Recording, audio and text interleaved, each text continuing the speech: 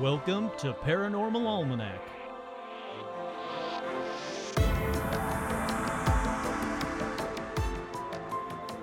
With your host, Kurt Sandvig.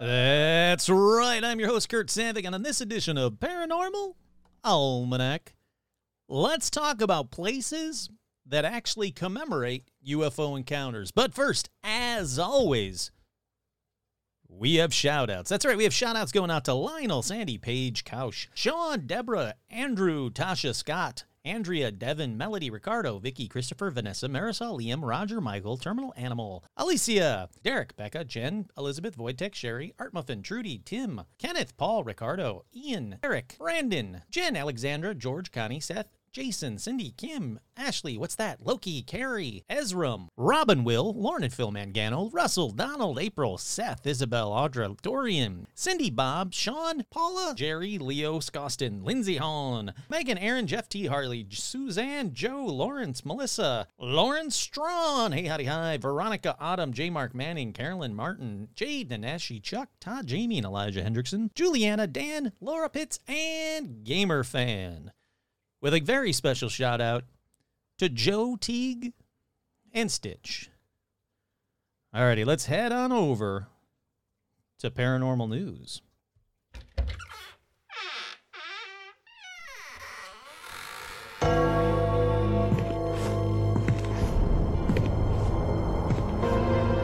There's something in here.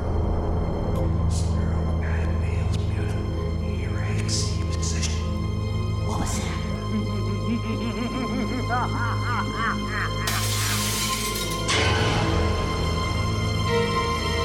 It's time for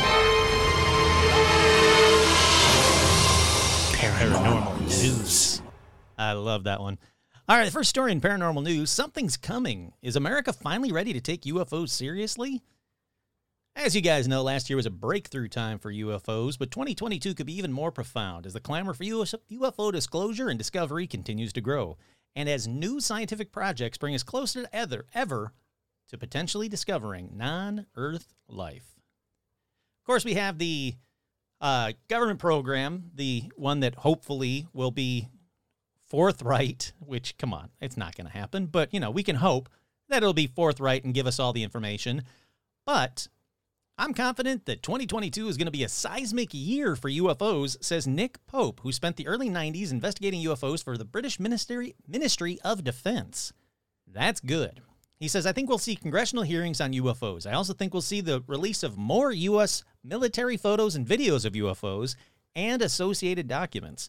Some of this may come via whistleblowers, but much of it may be released by the government itself, either proactively or in response to requests under the Freedom of Information Act.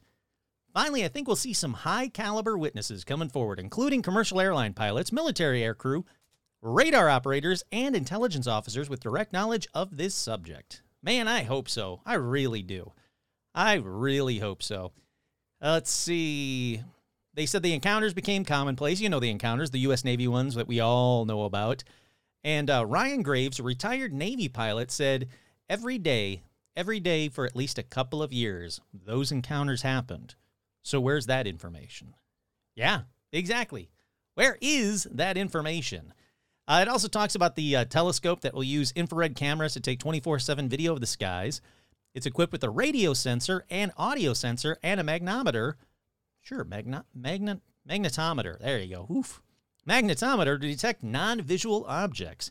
A computer will use artificial intelligence to analyze the data, ignoring objects like birds, drones, planes, and meteors, and paying extra attention to any objects, quote, that are not human-made. Love that. They say we're taking the road not taken, so there may be low-hanging fruit that nobody else is picking because they didn't know it. Yeah, I love it. I think it's cool. It keeps going on, talks about the Webb telescope, and let's see. Other people say Leonard David, author of Moonrush, A New Space Race, says that 2022 should be a banner year for UFOs. It's a great time to be alive. The bottom line is something's coming. You can't have that many people doing that much research and come up dry. At some point, we're going to have a confluence of scientific data that supports the likelihood that we're a pretty mundane place here on Earth, and there are a lot of alien civilizations out there. We've got to start thinking we're not alone. It's how crowded is it up there? Yeah, I like that. I like that one a lot. Alrighty, up next in paranormal news, UFO expert Chris Mellon, based on what we know about UAPs, aliens are the best explanation. In case you don't know who he is, he's a UFO expert, and he makes the case for the alien hypothesis, which is the way to do, it really is the way to do it. Scientifically speaking, you take a look at all of the data, you get rid of all the things it possibly could be, the best possible explanation is aliens. I thought that was a cool, short UFO story. Up next in paranormal news, Harvard astronomer says he's building a device to capture high-resolution image of UFOs, but can he pull it off? Harvard professor, Avi Loeb, has been long outspoken about taking the search for extraterrestrial life more seriously. In an eyebrow-raising quest, he's often exhorted his colleagues to take UFO research also more seriously. Now he says he hopes to collect a high-resolution image of a UFO within the next couple of years.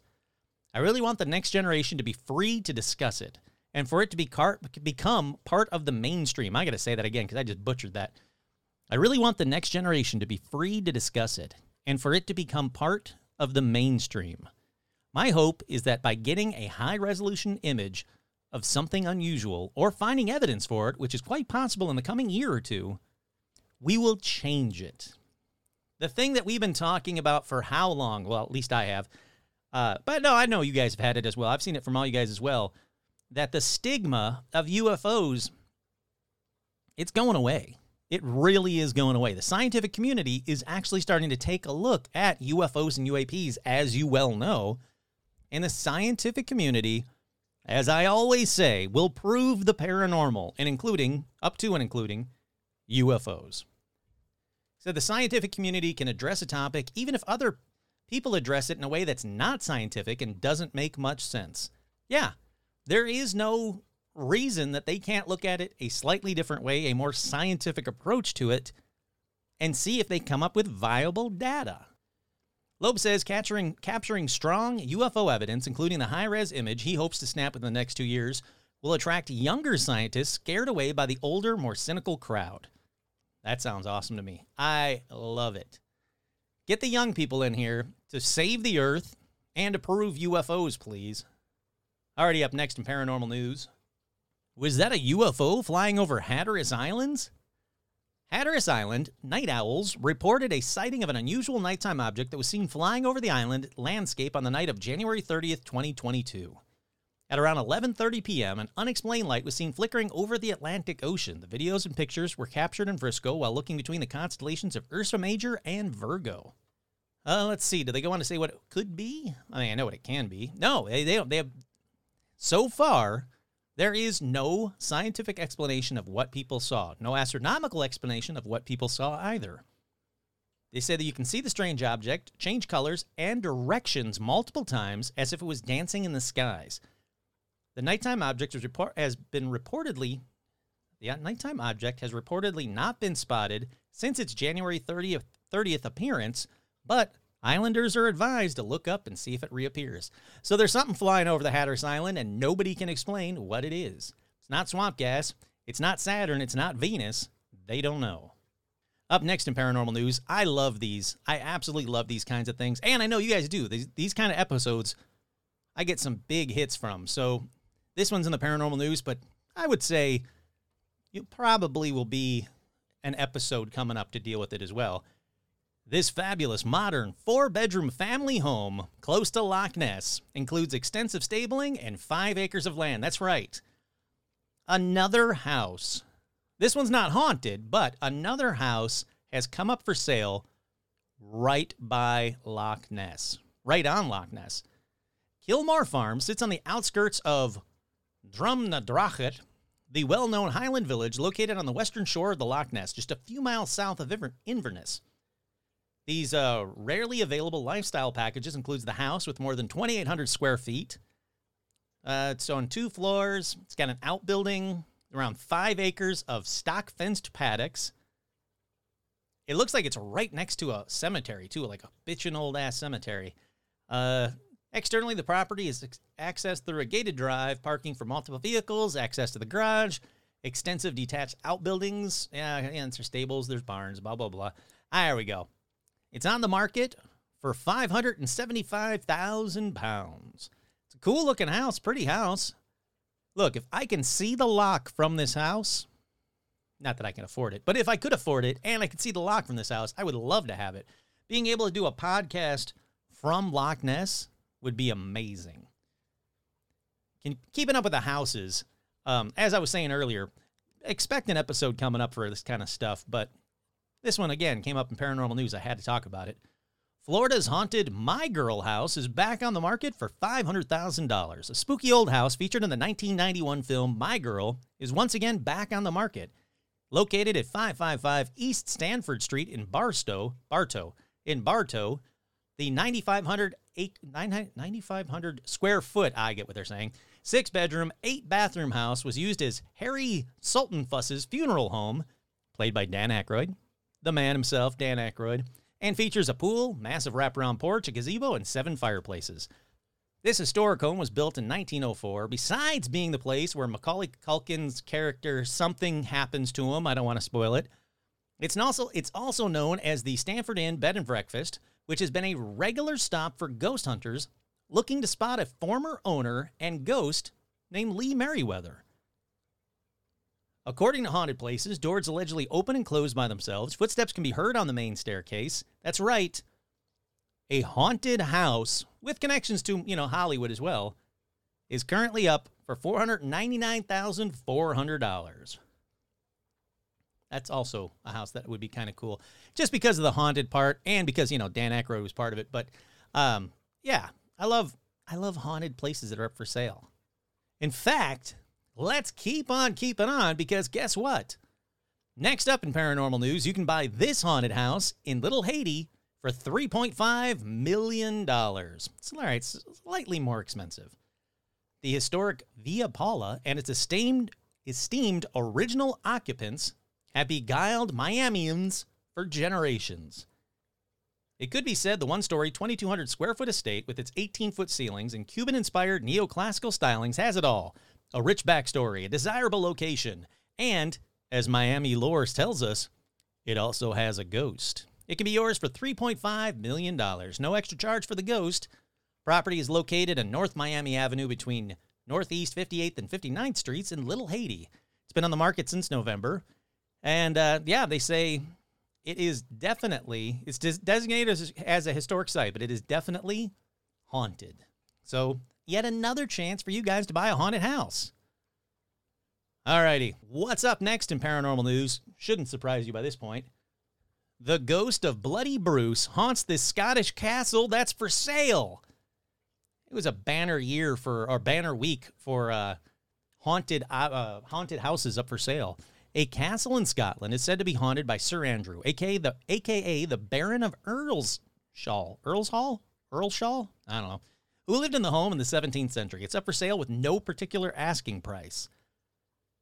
Over the years, visitors of the castle have claimed to have heard the footsteps of Sir Andrew, who goes by the name Bloody Bruce. Sir Andrew lived in the home in the 17th century. Owners and visitors of the home say they hear footsteps of Bloody Bruce on the spiral staircase in particular. The Baron earned his nickname following the brutal victory at Battle of Killiecrankie in 1689 during the Scottish uprising. Let's keep going on. He hacked off hands and heads. After his direct mail line died out in 1708, the castles were bought and sold to different individuals. I don't know. It's cool. It's a gorgeous castle, cool-ass grounds. Oh, man, the spiral staircase with, like, the tartan rug is just gorgeous. I'll have to put this one up on the Facebook page because, how often can you buy a haunted castle? The current owner purchased the estate in 2019. It was built in 1546 by Sir William Bruce. No relation. An engraved stone with the words, "A nice wife and a back door often maketh a rich man poor." It's so weird. The castle has 10 bedrooms, 8 reception rooms, 2 dressing rooms, 6 bathrooms, 3 cottages across the grounds, situated on 34 acres of land. That is cool. So yeah, yet another haunted place for you guys to buy. And finally, in paranormal news, I thought this was a pretty cool story. Inside creepy abandoned mansions haunted by grisly murders. It includes the Los Feliz Murder Mansion, which I thought just sold, but it says on this one that it didn't sell. If you don't know this one, Dr. Harold Perlson was a successful physician with a wife and 3 children when he moved into the Spanish-style home. On the night of December 6th, 1959, at 4:30 a.m., he bludgeoned his sleeping wife to death with a hammer before attempting to murder his 3 kids. They said after killing Linda, he walked calmly into his 18-year-old daughter's room and attempted to smash her skull, but she screamed after the first blow loud enough to wake her younger brother and sister, Debbie and Joel. It's just a fucked up story. But anyhow, they say the house is back up for sale, but I didn't know that. I thought it was sold already. Up next is Scotland's abandoned asylum called the Lennox Castle in Scotland. It was built in 1812. It was converted into asylum in the 1930s for the mentally ill. Obviously, crazy haunted stuff because of that. Hospital was vacated in the 80s, officially closed in 2002. There are now plans to convert the building into flats. So if you want a nice apartment that used to be an insane asylum that's haunted as shit, there you go. Up next, we've got the Abercrombie Castle in New York State. When David Abercrombie, founder of Abercrombie & Fitch, built a castle in New York State, he and his wife Lucy named it Elda Castle. It sits on 49 acres of land, 25 rooms, servants' quarters, and it's absolutely gorgeous. I mean, it's run down as shit, but it's beautiful. After its completion in 1928, the couple's daughter Lucy died in a chemical explosion at her father's nearby factory. It eventually sold in 2019 for $4 million, but could be back up on the market, they say. What do you mean could be? Either it is or it isn't. And it just keeps going on. The list keeps going on and on. I'll probably post this to the Facebook page as well, so you guys can kind of scroll through and see a bunch of haunted stuff that's for sale that none of which I can afford, but I can talk about it, and that's what I just did. Alrighty, let's take a quick break. We'll be right back for more Paranormal Almanac.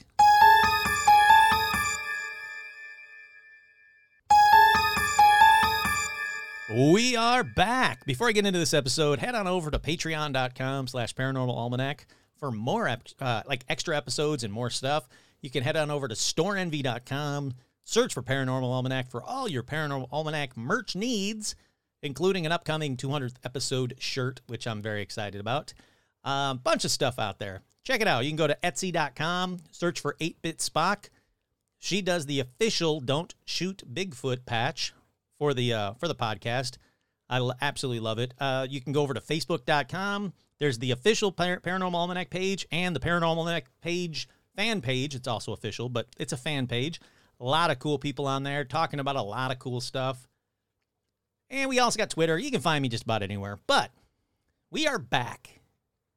And on this edition, I thought it'd be kind of fun to take a look at places around the world that commemorate UFO encounters. I'm talking places that you can go to that have a plaque, a statue, a mural, a monument, a marker, a museum, something dedicated to a real UFO event that happened there. Surprisingly, there are a lot of places that commemorate UFO encounters. So much so, spoiler, there's going to be 2 episodes about it, this one and the next one. Now, you would think that a lot of towns would kind of shy away from the ridicule that comes from UFO encounters, but no, actually no. A whole bunch embrace, or at least they might not necessarily embrace it, but they'll put up a marker to tell people, hey, this is what happened here and when. I think that's kind of cool. How they can get city officials to go, yeah, sure, we'll put up a marker. I mean, I guess it kind of can drive tourism sometimes, not necessarily all of them, but it can drive tourism. But you'd still think that a lot of, like stuffy old shirts in in city council would be like, no, I don't want to talk about UFOs. They're fake. Next topic. And, gavel, gavel, gavel. But apparently not the case. All right, so let's get started. Now, the first one is already having some troubles. You'll see what I mean.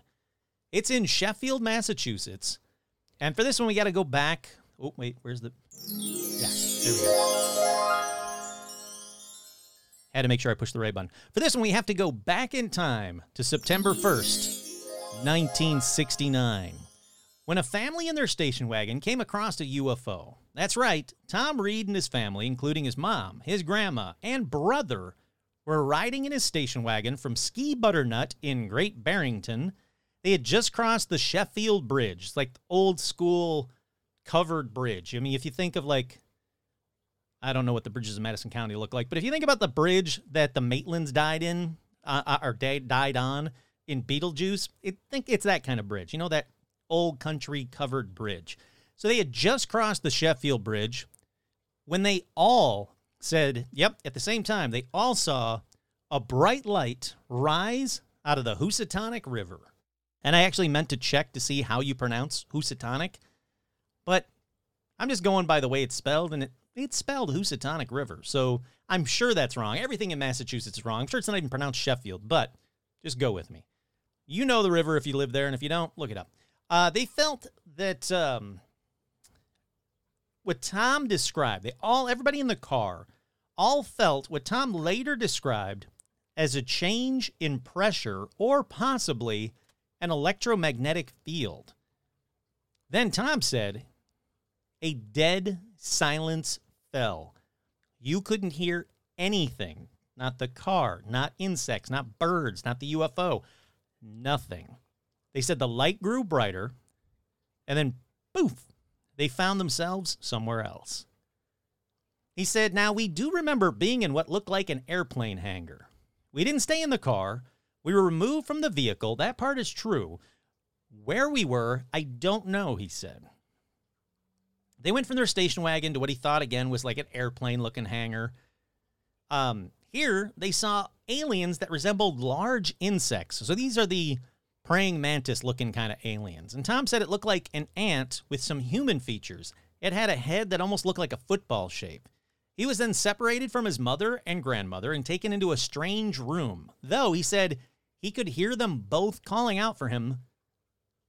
Boom. Then just as suddenly, they were all back in the car. Now, they weren't the only ones that this happened to, though, at this time, because the Boston Globe did a piece about the UFO and talked to another person who had an eerily similar experience on the same night. That's right.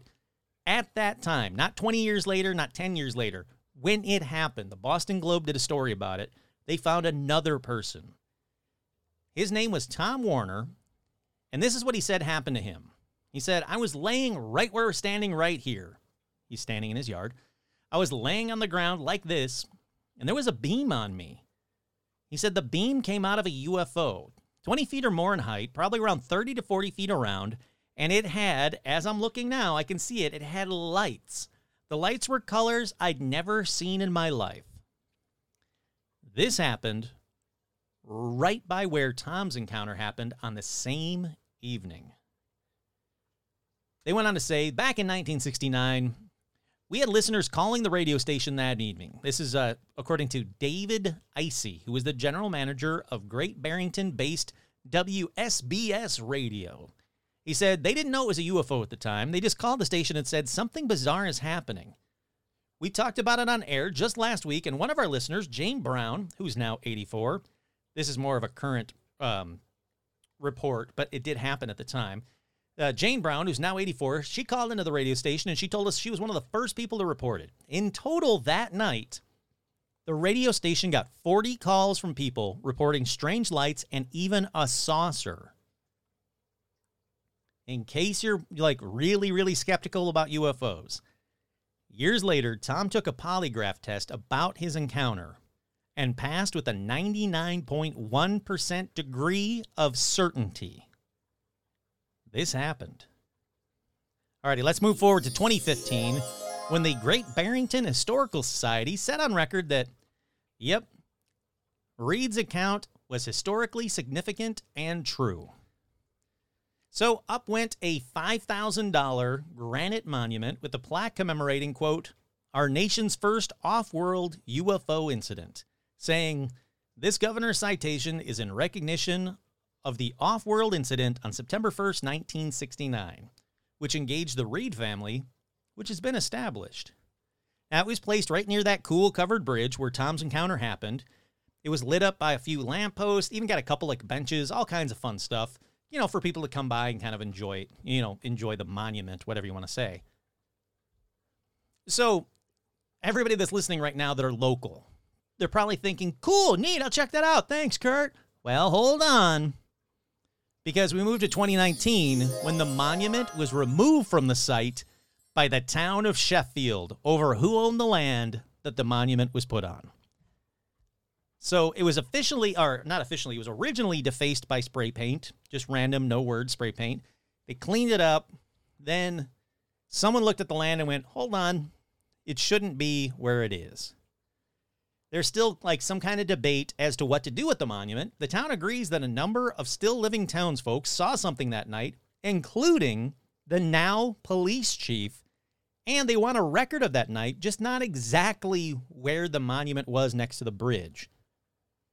So I'll put it out this way. If I see any updates on this monument, I'll let everyone know. I've also reached out to Tom Reed to hear his story directly from him because he still talks about it quite a lot. So fingers crossed. But in my opinion, we're off to a banging start here. All right, from there, let's go around this very round, spherical, not at all flat, stop it, people, Earth. That's right, we're going around the Earth to Poland. This one surprised me because this one happened in Poland on May 10th, 1978.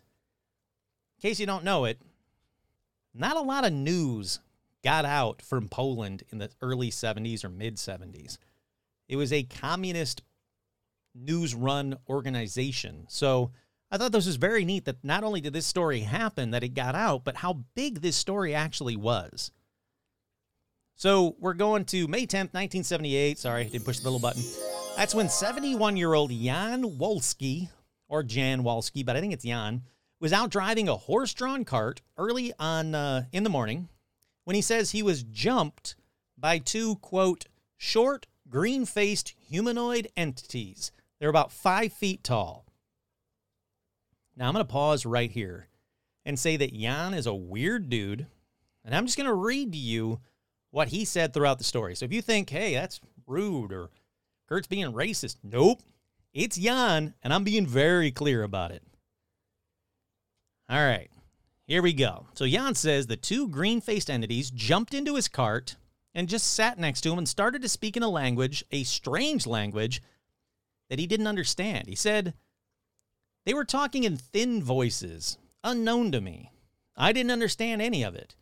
All in all, I drove out from behind these two bushes, and there's this, well, some car hovering in the air. Now that made me wonder that a car can hang in the air and float up and down by half a meter or so. Then Jan, not Kurt, Jan said, I originally mistaken them for foreigners because of, quote, their slanted eyes and prominent cheekbones.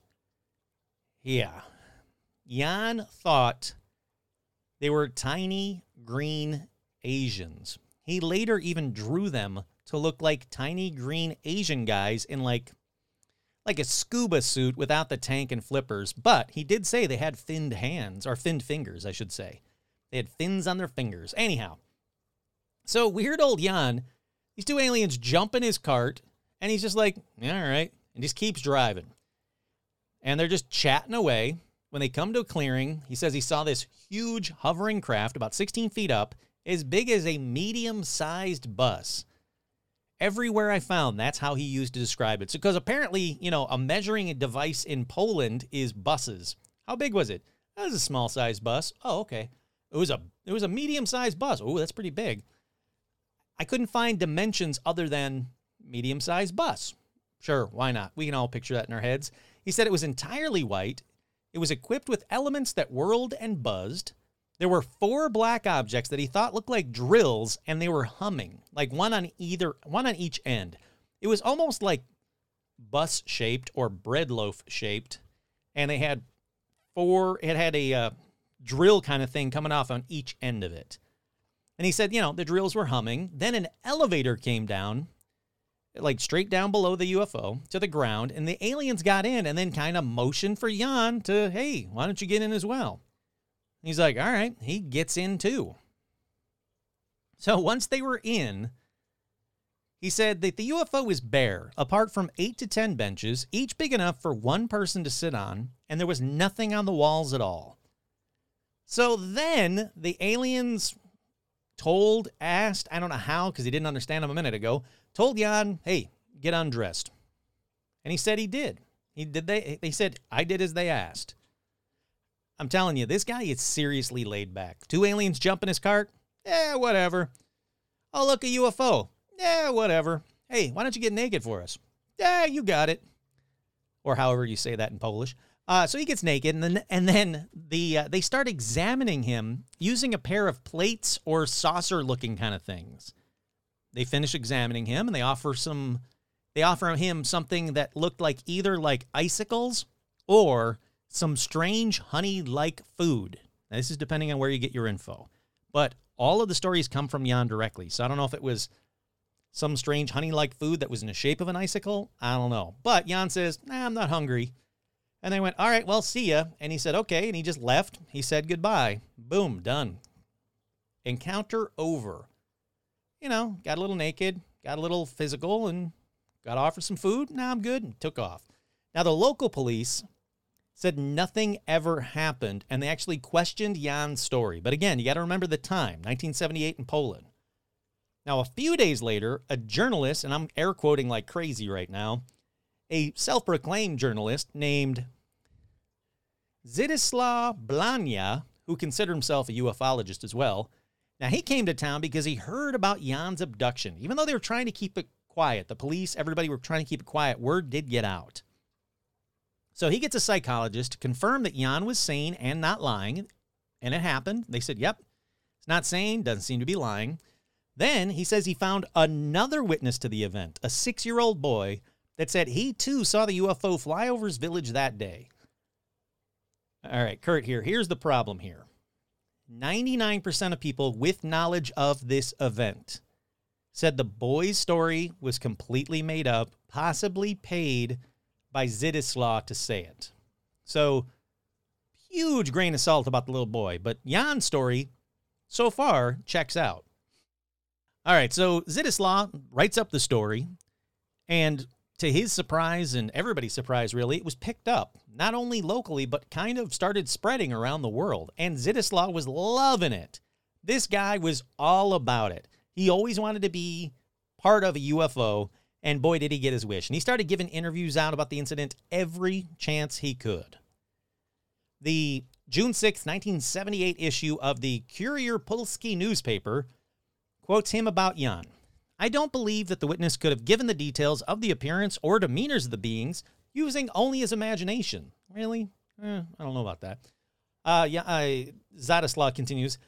He describes, for example, how their suits looked even though this information never appeared in Polish publications on UFOs. So I believe this is an account of an absolutely real, authentic experience. Basically, Zdzislaw is saying, hey, this guy Jan, who didn't care about UFOs, knew nothing about UFOs, described aliens that were also seen previously in the area. All right, that's cool, I guess. Sure, why not? Let's see. Basically, Zdzislaw managed to make this story so big, kept talking about it so much, it was actually made into a documentary for communist TV called, I'm going to get this wrong. Look, I'm going to tell you, not only going to get this word wrong, but most of the words in the next story wrong. So the communist TV Polish documentary was called Odwiedzeni Zuli u progu Tezminski. Sure, why not? Yeah, look, it's a documentary. That documentary led to the 1985 Ufological Congress that was held in the city of Lublin, which is near the city where all this happened, Emilsen. Now, this was an event that included a lecture by Jan and even inspired a comic book called Prisbiz. Incomers. It's called Incomers, basically. Now, sadly, both Jan and Zidislaw have passed away, so I can't ever get in contact with them. We may never really know whatever happened there, but, you know, Jan wasn't crazy, wasn't lying. Psychologist said he was sane. So let's cut to 2005, when a monument was put up in town to commemorate this event. Now, it has the following written on it. A memorial consisting of First of all, it's a memorial. It's a metal cube balanced on top of a rock. Here we go. And it says, on 10th of May, 1978, an Emelson UFO object landed. The truth will astonish us in the future. It commemorates the most famous alleged UFO abduction case in Polish history, that of Jan Wolski, which is said to have taken place on May 10th, 1978. So if you get a chance to go to this town, which I'm sure I mispronounced, Emelkon, whatever, if you go to Poland, you find this town, you want to go in May, because every May they have a crazy cool party there to commemorate this UFO encounter. And everybody loves a good UFO party. If you don't, I don't know why you're listening to this podcast. Alrighty, let's keep international. Let's go to Ängelholm, Sweden, where I am going to mispronounce so many things. All right, we're going to hit the way back button to the late evening of May 18th, 1946. This one goes back a ways.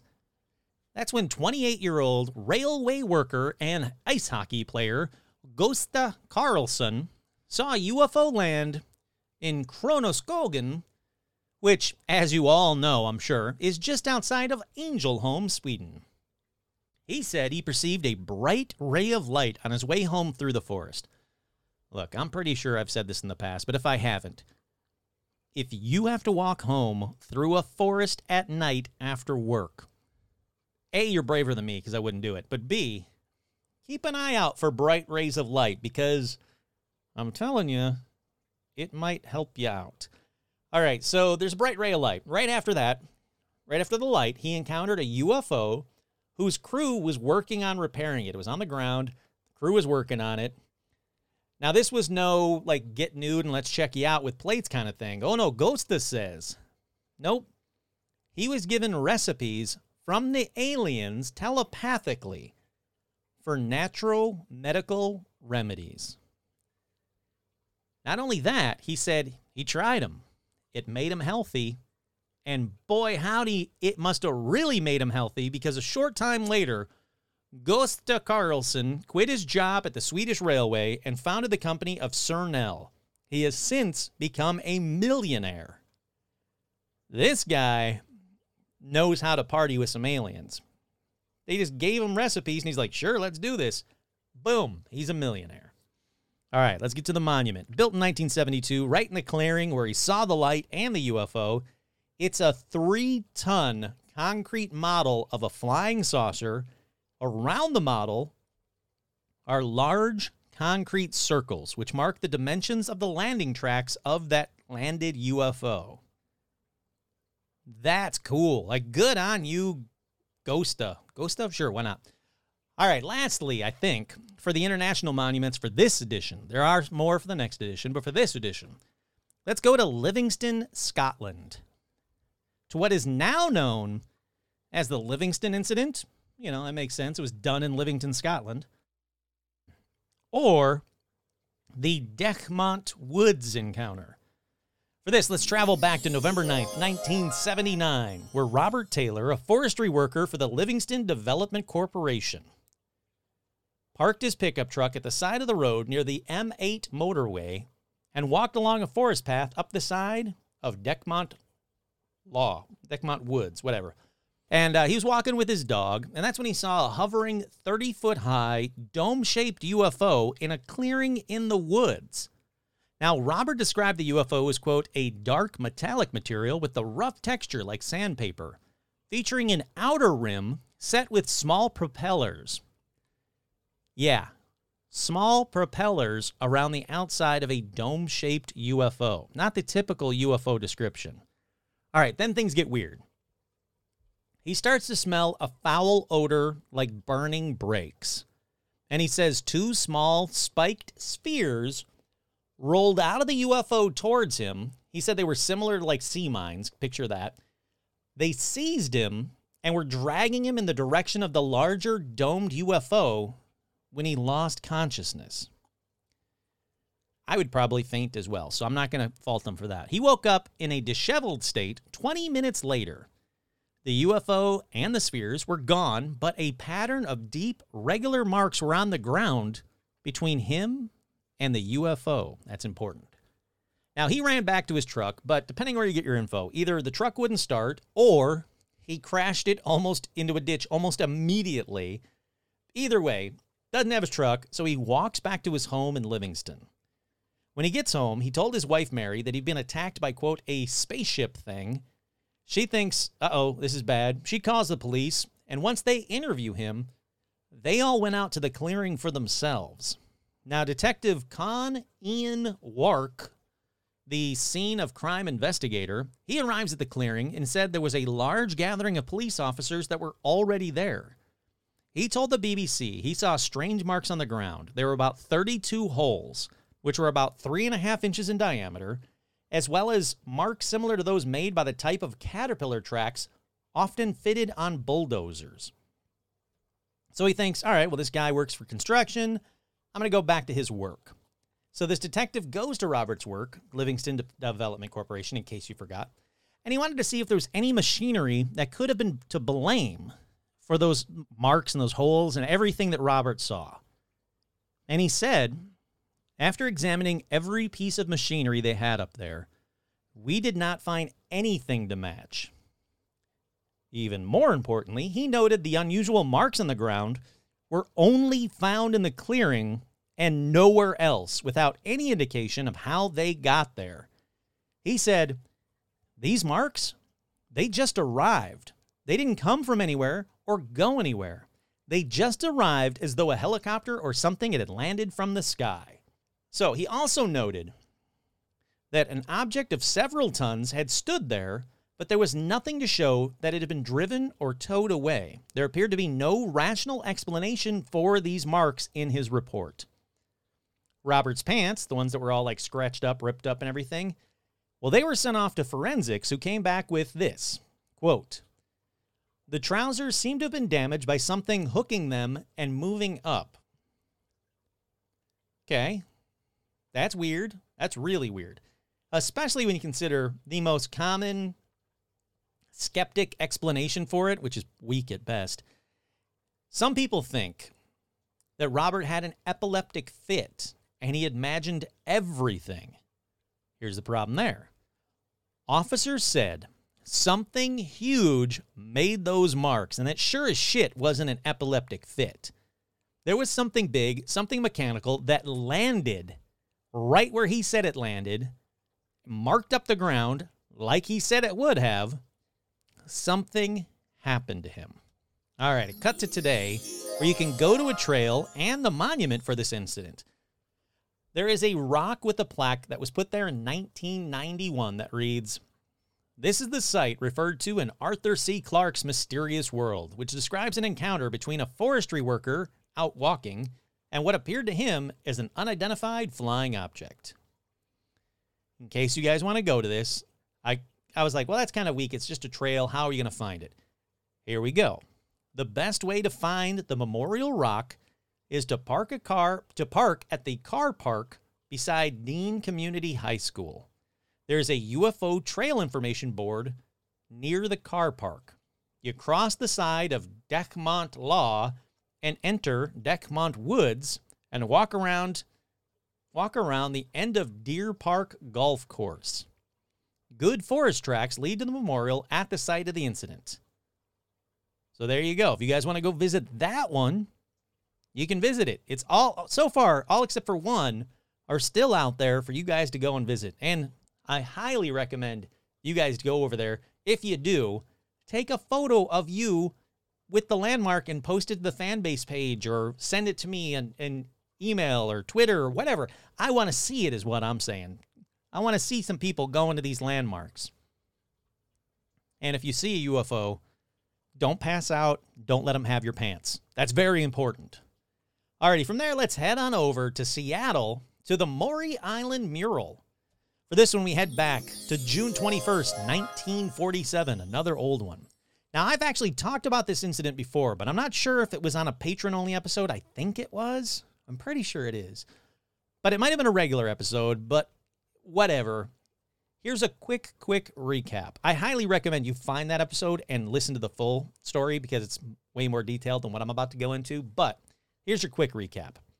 Harold Dahl, his son Charles, and dog Sparky picked up 2 crewmen on the docks in Tacoma, and they headed out towards Maury Island on Harold's boat. The boat was called the North Queen. Now, Harold sees them first, but everybody in the boat saw it. Sees 6 huge flying discs in the sky. He said they were 100 feet across, hollow-shaped, kind of like a donut. But one of the UFOs seemed to be failing because it was lower than the others. It started to be heading, seemed to be heading down. Then, all of a sudden, there's an explosion, and white-hot molten debris starts raining down over everything. Sorry for this next part. Some of the debris hits the boat, killing Sparky instantly. I hate that part of the story. So, Charles' arm also gets hit and is burnt by the debris. So they're panicking now because they're right under it. All this shit's coming down. And it's molten magma kind of debris. And the boat keeps getting hit. So they're like, screw it. And they full gun the boat and run it aground on the beach of Maury Island. They immediately run off the boat and hide under the cliffs. How long they were there, you have to listen to the full episode because I don't remember. But eventually the UFOs fly away. But the story is not over. Because the next day, guess who shows up to talk to Harold? If you guessed a man in black, well, you're right, because it was a man in black. A man in black, 1947, confronts Harold, and he tells him that he knew what Harold had seen that day before in the water, and he warned Harold not to tell anyone or bad things might happen. As far as I can tell, Harold's account is one of, if not the first, modern reference to the Men in Black. It's a great story. It deserves way more details. Like I say, find that episode. But for this one, I want to get to the mural part of it. So if you head over to Maury Island, ever since 2013, there was a mural. Now, it was removed from its original location, it was restored, and it's now, it was restored and made its debut at the Des Moines debut of the 2019 Burning Saucer event in Des Moines. Guess what? They have a party for this one, too. But you can find the mural on the side of a shipping container at 605 South 223rd Street on Maury Island. Again, if you go there, take a photo, because this is a good story. I am really surprised. I think I talked about it on the actual episode itself, but I'm surprised that there's not more people out there with metal detectors, underwater metal detectors, or magnets, or whatever, trying to get more of this debris that came down into the water. It's still got to be down. There's got to be pieces of it still left. I know that the military came and took a lot of pieces away. If you listen to the story, there's more to it. But there's got to be some slag, or whatever you want to call it, some debris left there.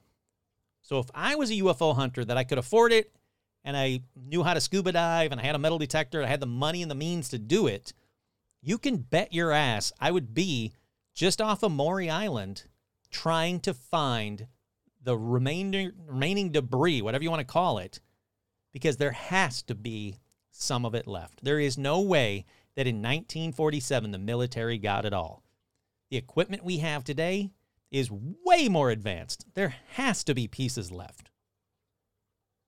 But that's just me. And if you do it, if you go like, well, I got the means and I got the money, and you do it, give me the exclusive interview with you. Or, a cut of the profits or something. Just say like, I heard about it first on Paranormal Almanac. That's all I ask. I think it'd be cool, though. Again, if I had a TV show, this would be one of the ones I would talk about on the TV show. and I would go there and try to find some of the debris just off Maury Island in Seattle. It's close by. I mean, it's cool. It's local, relatively, compared to some of the other ones. Alrighty, well, let's call it an episode for this one. But again, like I said earlier, don't be surprised if the next episode is a part 2 to this one because, well, that's exactly what's going to happen. There is going to be a part 2 to this episode. You might not have to wait as long as you think you're going to have to wait for the part 2. But since this one is approaching an hour, I figured let's kill it, make this one an episode. We'll release a part 2 very soon. We can talk about a lot more monuments because, like I said, there are a bunch more monuments to talk about. So next week, or coming up very soon, Paramaniacs, same para time, same para podcast, it's going to happen. And I'm excited for it because, again, anything that's tangible that I can go to, ooh, geez, that was a big pop, sorry. Anything that's tangible that I can go to that commemorates a paranormal event, I am in, man. Roadside attraction, I don't care what it is. If it's about a paranormal event, I am all about it. And I include UFOs and paranormal events. All right. Hope you guys enjoyed this one. Once again, I'm your host, Kurt Savik, and this has been another edition of Paranormal Almanac.